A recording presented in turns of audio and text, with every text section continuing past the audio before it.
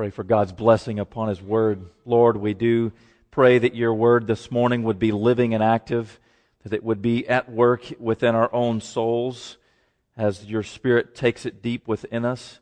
And we pray that He would be our great teacher this morning. In Jesus' name, amen. You may be seated. Our scripture passage this morning is Ezra chapter 9. Ezra chapter 9, which you'll find on page 395 and 396 of the Pew Bible. We've been working through the book of Ezra, looking at principles of what the church can expect as God builds and renews His church. And we've looked at a number of things, how God must be the one to do the work of rebuilding and renewing His church all the time, how if that is taking place, we begin to put first things first. That is to say that worship becomes central. That we can expect that there will be opposition, that there will be discouragement along the way. And we've seen how God is at work to overcome that discouragement. We've seen how leadership is much needed among the people of God, particularly through the leading of His Word. And then we've also seen how God requires His people to be all in as disciples of the Lord Jesus. And this morning we're dealing with the issue of sin that arises with the people of God.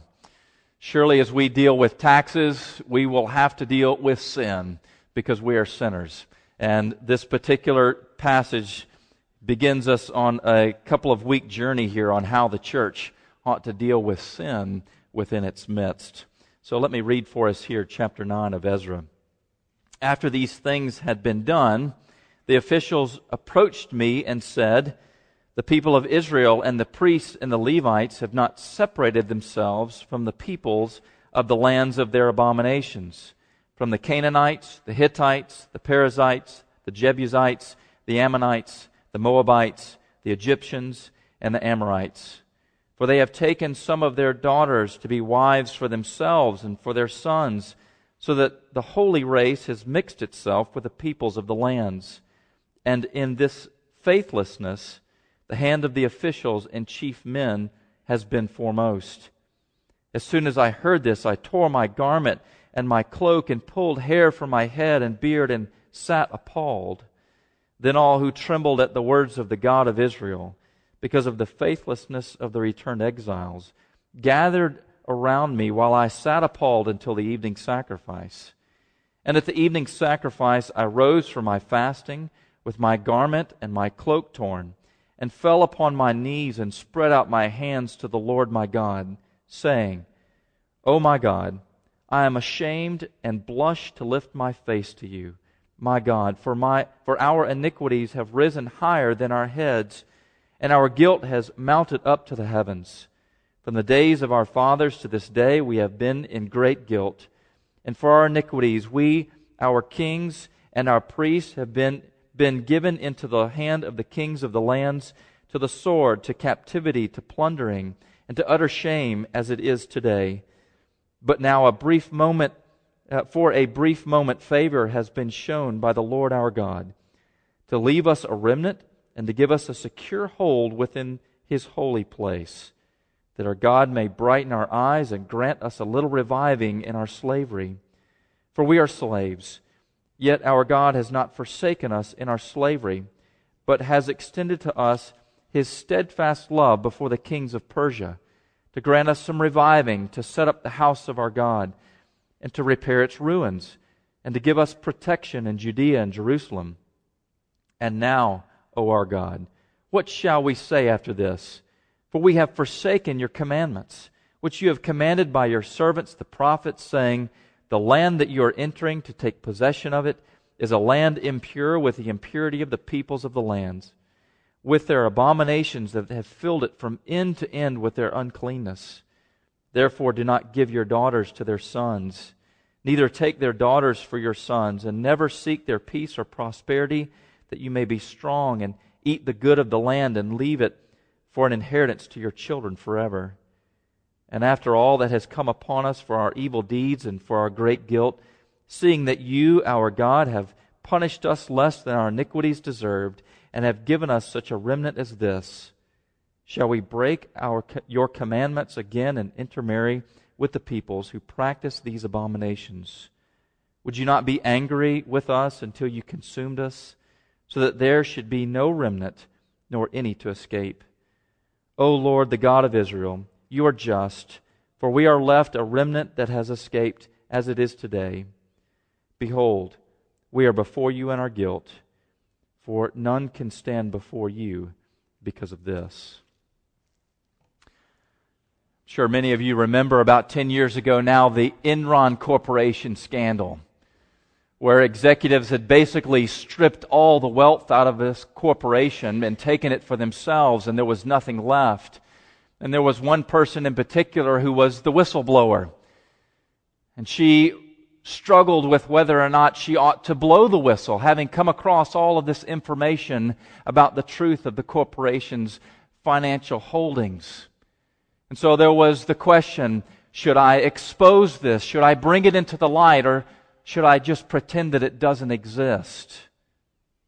And in many ways, that's the question that churches sometimes deal with, organizations deal with, families deal with. There's some scandal, and the question is, should we bring it into the light, or should we pretend that it doesn't exist? Churches sometimes deal with it by redefining what sin is. Sometimes they do just the opposite and begin to expose it.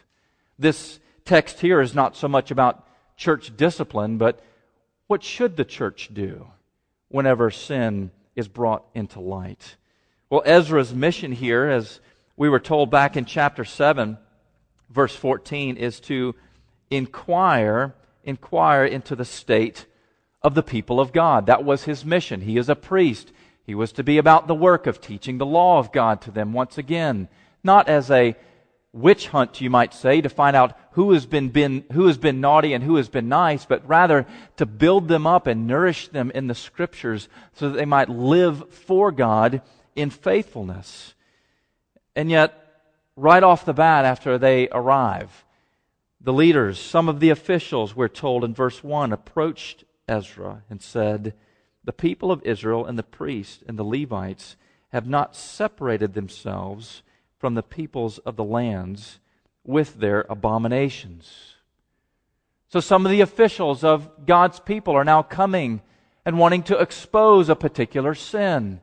And they come to Ezra and explain the situation to him. Now, are they just being tattletales? I don't think so. I think their desire is actually for the holiness and the purity of God's people, for the glory of God Himself. After all, what they go on to say here in verse 2 is that we are to be this holy race. You see this language all throughout the Scriptures, where when God brought His people out of Egypt and just before He brought them to Sinai, said, "You are to be a holy nation for me." And Peter, in his epistle, first epistle, picks up on this language and says, "But we are a chosen race, a royal priesthood, a holy nation, a people for God's own possession, that you may proclaim the excellencies of Him who called you out of darkness and into His marvelous light." We are to be holy because God is holy. Our Savior is holy, and He's wanting us to be like Him. He's at work now making us like Himself, and so sin ought not to be hidden. It ought not to be glossed over, but rather exposed so that it can be dealt with in the right fashion. There's a great difference between the church on earth and the church glorified. The church glorified is now without sin. Men and women and children in the Lord who have gone before us know the freedom of being without sin. And yet, in our day, on this earth, as long as the church exists in this age, there will be sin within the church among the people of God. And to be a community of the gospel means that we're not surprised by that fact, but rather that we're saddened by it, that it makes us mourn, it makes us weep, because we're not as we should be. See, the troubling news here for Ezra and for the rest of the people is that they've repudiated the graciousness of God, that He's brought them back, and yet they've been faithless once again. Now, this sin that they have committed, we're told here, is the intermarrying of the people of God with the peoples of the lands. And he mentions once again all the different types of people here, the Canaanites, the Hittites, the Perizzites, and so on. God had commanded His people not to intermarry with the people of the land once they entered into the promised land. Now, this is not mere nationalism. This is not as if Israel is somehow better than all the other people. This is not just nationalism, this is a spiritual issue. Because God knows that marriage is such a powerful force within our lives. He's given marriage for our blessing.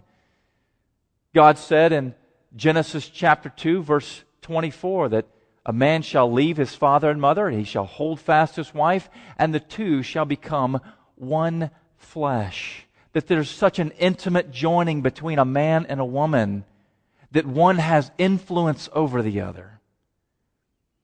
And think about this. If you were to marry a non-Christian, at the core of your heart is the Lord Jesus, an affection for Christ, a loyalty to Christ, a desire to honor Him with your life, to build your life around Him. But at the core of the heart of your spouse is something altogether different. Something other than Christ.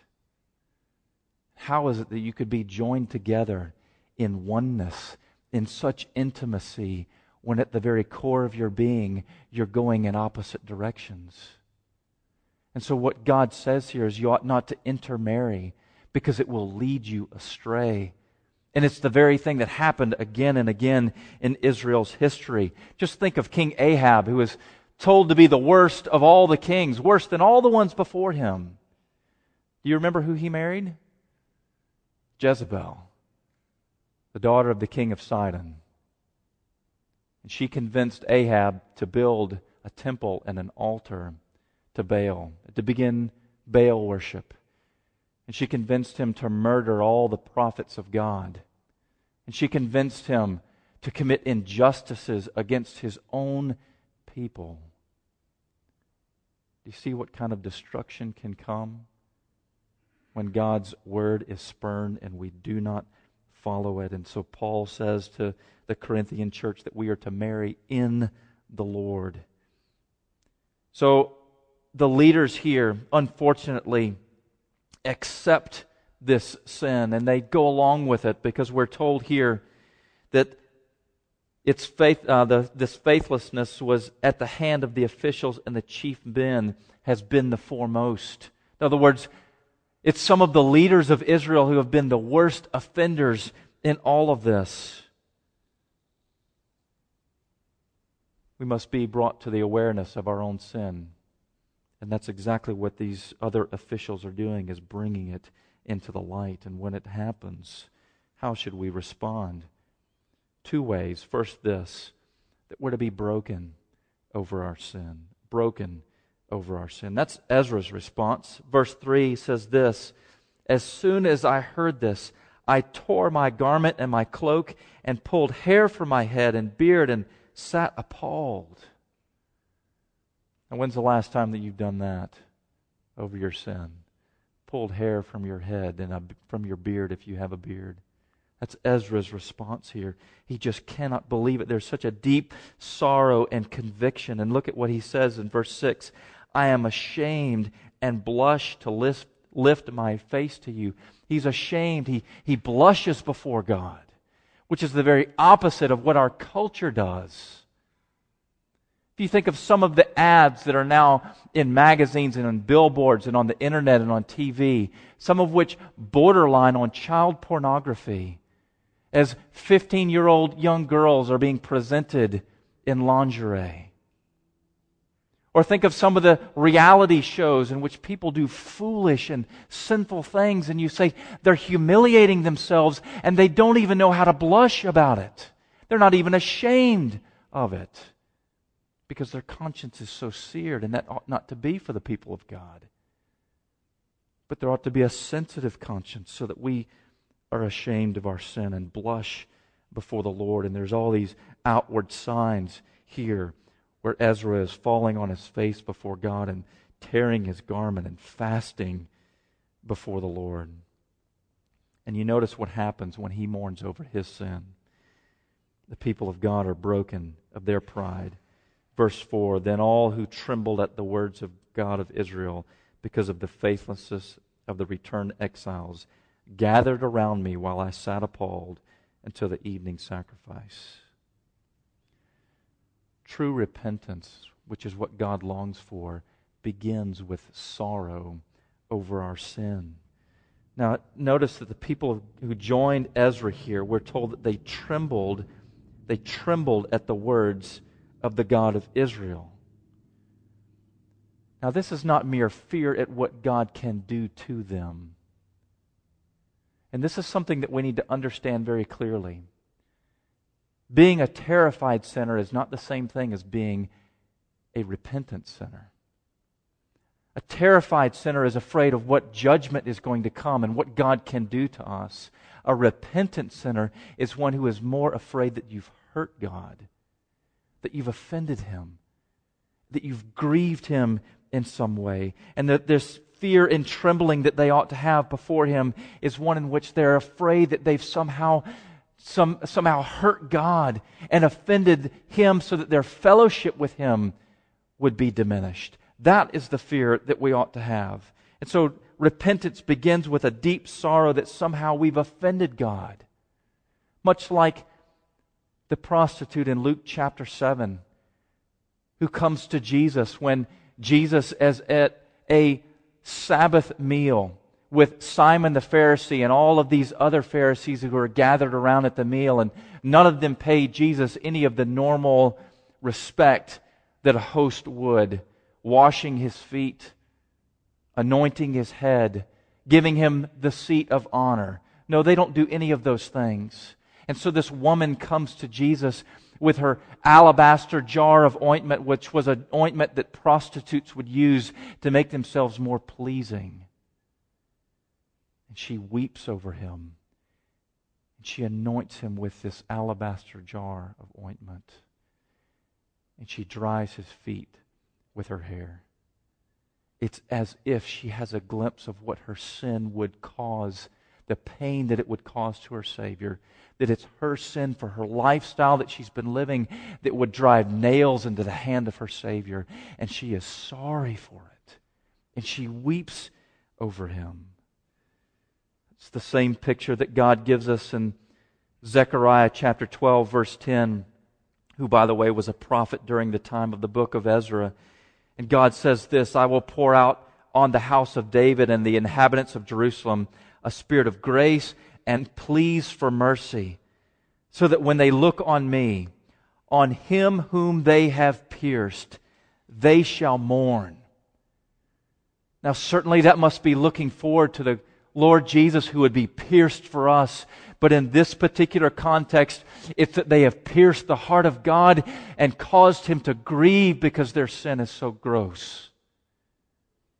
They've rejected Him and they've rebelled against Him. Because that they ought to have sorrow that they've pierced His heart. And that ought to be the same sorrow that we feel as well.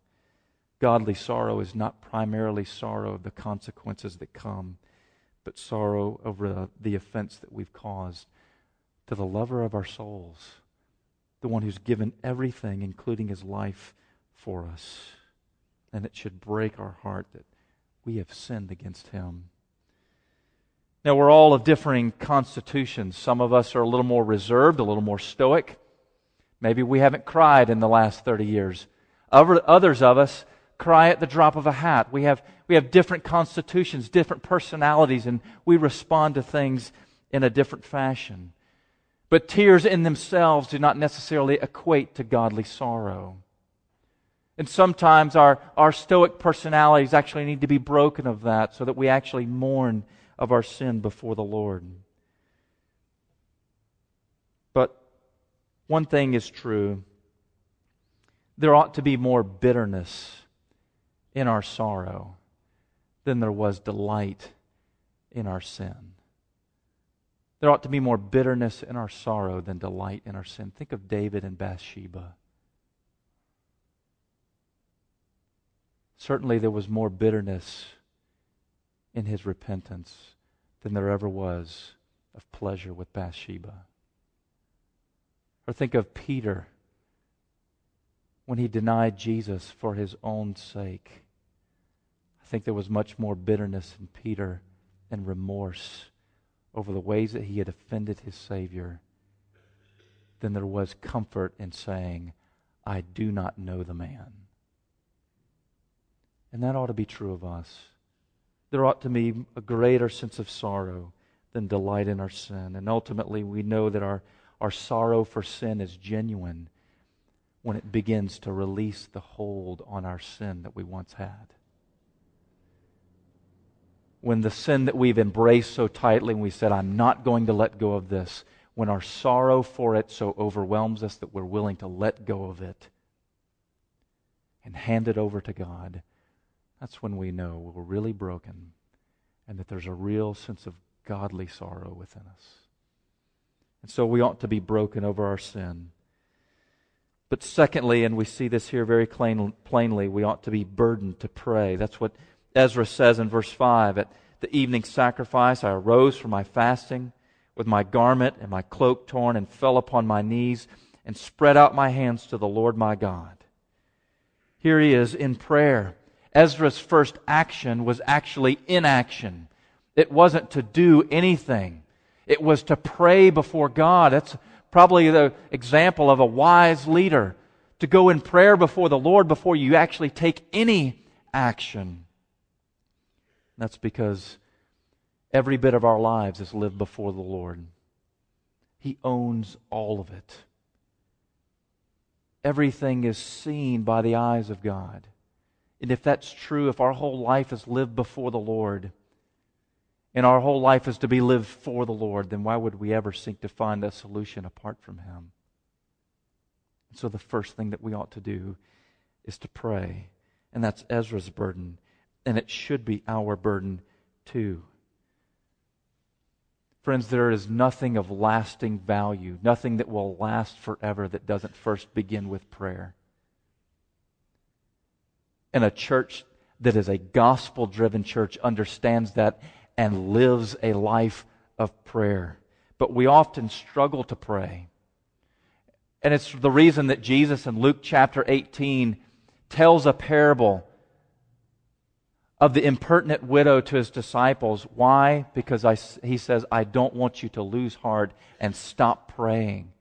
Continue to pray. Pray without ceasing. Do not give up. He knew the hearts of His disciples who in the Garden of Gethsemane 3 times fell asleep and could not watch and pray. We struggle to pray. Paul recognized this struggle in the book of Colossians when he wrote to the Colossians about his fellow servant Epaphras. And he says of Epaphras that he is one of you, a servant of Christ Jesus.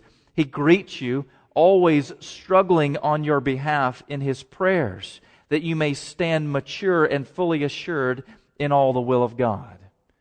Epaphras had come from the Colossians. He knew the struggles in Colossae. He knew that there was a heresy running rampant. And he was in constant prayer for the people that they would stand firm in the will of God. And it was a great struggle because he knew over there was a struggle to believe. But it's also a struggle for us as well. Not only for the work to be done, also because prayer is a work, isn't it? It's work. And it takes great effort. There's laziness on our part. There's apathy. We just don't really care that much. There's apathy towards God, towards other people for whom we pray. Sometimes there's fear and guilt that keeps us from praying. But whatever the reason, it's often a great struggle to pray. The enemy doesn't want us to pray. Sin doesn't want us to pray before God. But often God brings us to a point where there's nothing left for us to do, much like Ezra here. So He forces us on our knees to come to Him so that He might bless us in prayer. Now, what do we learn from Ezra's prayer? let me say three things quickly. One, humility in confession. Now that might sound obvious. You're supposed to be humble when you confess your sins, right? But look here in verse 6, at the level of Ezra's humility. "O my God, I am ashamed and blush to lift my face to you, my God, for our iniquities have risen higher than our heads, and our guilt has mounted up to the heavens." He says, our iniquities, our guilt. He owns the guilt of the people for himself. He knows that his well-being is wrapped up in the well-being of the people, that there's a solidarity between them, and he says, it's not just their sin, it's my sin. And he owns it for himself. That's a level of humility that we ought to have. Certainly he could have pointed to his innocence. He and the rest of this second wave who have returned could have said, "Now Lord, we didn't have any part of this. This was not our sin. This was going on before we arrived. This is not our guilt. It's not our iniquity." But Ezra's solidarity with the people was much like our Lord Jesus' solidarity with his people, who, as Isaiah said, was numbered with the transgressors. Ezra numbered himself with the transgressors, just like Jesus numbers himself with the transgressors, which is you and me. Now that's humility. I'm one of them, Lord. Yes, it's their sin, but I'm no different. I'm a sinner just like they are. Have mercy upon us. And that's a quite different kind of spirit than the backbiting spirit that says, now it's their problem. They need to go deal with it. It's their guilt. It's their iniquity. And that's the kind of backbiting spirit that's often prevalent in churches and in families and various organizations, to point out other people and to say, now it's their fault. We want to look out for number one. It's not my fault. I'll separate and distance myself from those kind of people. But you see, when the gospel is really at work, then what happens in a church is that there's a whole different kind of atmosphere. It says we're all in this together. We're all sinners. And I'll take the log out of my eye before I try to take the speck out of anybody else's. So there's humility here in confession, but also there's God's right to punish. A recognition of that. Verse 7 says that from the days of our fathers to this day, we have been in great guilt. And he goes on over in verses 13 through 15 to speak about this. After all that has come upon us, for our evil deeds and for our great guilt, seeing that you, our God, have punished us less than our iniquities deserved, and have given us such a remnant as this, shall we break your commandments again and intermarry with the peoples who practice these abominations? Would you not be angry with us until you consumed us, so that there would be no remnant nor any escape? O Lord, the God of Israel, you are just, for we are left a remnant that has escaped as it is today. Behold, we are before you in our guilt. None can stand before you because of this. Ezra doesn't go to God and say, Lord, you don't have the right to judge me. But rather he says, Lord, you have the right to bring judgment upon us. And it's an admittance of our betrayal of God and of God's right to judge. You remember when you were a child and you would go to your parents and say, or at least you wish you could say to your parents, you don't have a right to tell me that I did something wrong. You wished you could say that. And sometimes we wish we could say that to God. But real repentance gives up the right to say that and says, Lord, you have the right to bring upon me anything that you think that I deserve. True repentance means no longer clinging to the notion that God doesn't have the right to punish us. It's exactly what Paul meant in Romans chapter 3 when he condemns all the world in sin, and he says, now we know that whatever the law says, it speaks to those who are under the law, so that every mouth may be stopped and the whole world accountable to God. So that every mouth is stopped. No more excuses. No more blaming somebody else. No more telling God, you don't have the right to tell me that I did something wrong. God, you don't have the right to bring upon me your justice. but we listen to His Word and we accept it. Friends, there's a great difference between God disciplining His people through His Word and God disciplining His people by His hand. As a parent, we want our children to listen to our words that we say, and that they would simply accept the fact that what we say is true. And when they don't, sometimes we have to spank them and use our hand, and God would much rather just use His words to speak to us so that we would say, Lord, forgive us, rather than having to use His hand and break us of our pride. And then when we've come to the point where we say, Lord, you have the right to declare that we are guilty, that's when we know we've come to real repentance.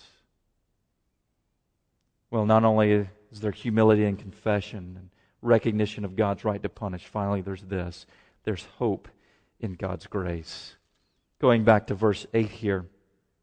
But now, for a brief moment, favor or grace has been shown by the Lord our God to leave us a remnant and give us a secure hold, literally a tent peg stuck in the ground. That is our hold that we're holding on to within this holy place, that our God may brighten our eyes and grant us a little reviving in our slavery. For we are slaves, yet our God has not forsaken us in our slavery, but has extended to us His steadfast love. He says we're slaves. Now, I'm not sure exactly what he means here. It may mean that he feels himself to be still under the reign of the Persian Empire, not fully free. But it may just mean that, like the Apostle Paul said, that we feel like we're slaves to sin. And what I want to do, I don't do. And what I don't want to do, I do. And yet God in His mercy has not forsaken us.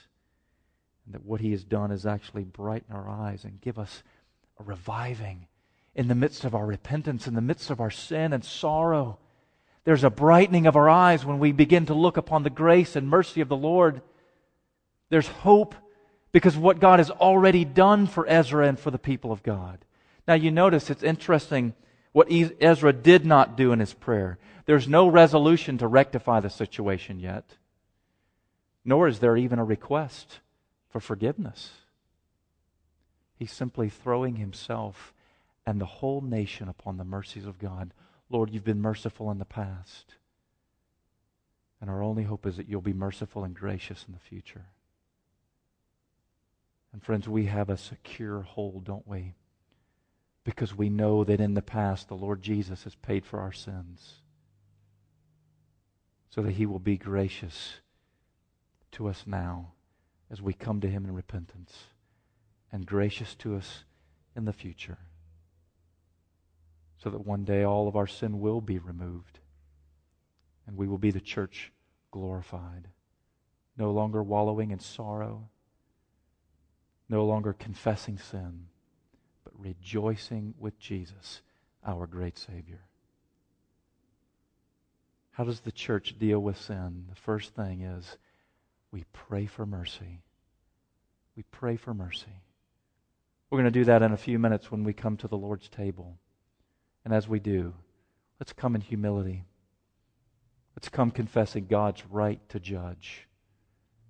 But let's come in hope in the grace of Jesus. Let's pray. Heavenly Father, we turn to you. We confess that our lives are not as they ought to be. And we confess that corporately we have sinned against you. But we ask, Lord, for your mercies. And we pray for that reviving and brightening of our eyes as we look upon Jesus and Him crucified and all the grace that He has extended to us, so that we would come to you in hope, in faith, and in great love for Christ. It's in Jesus' name we pray. Amen.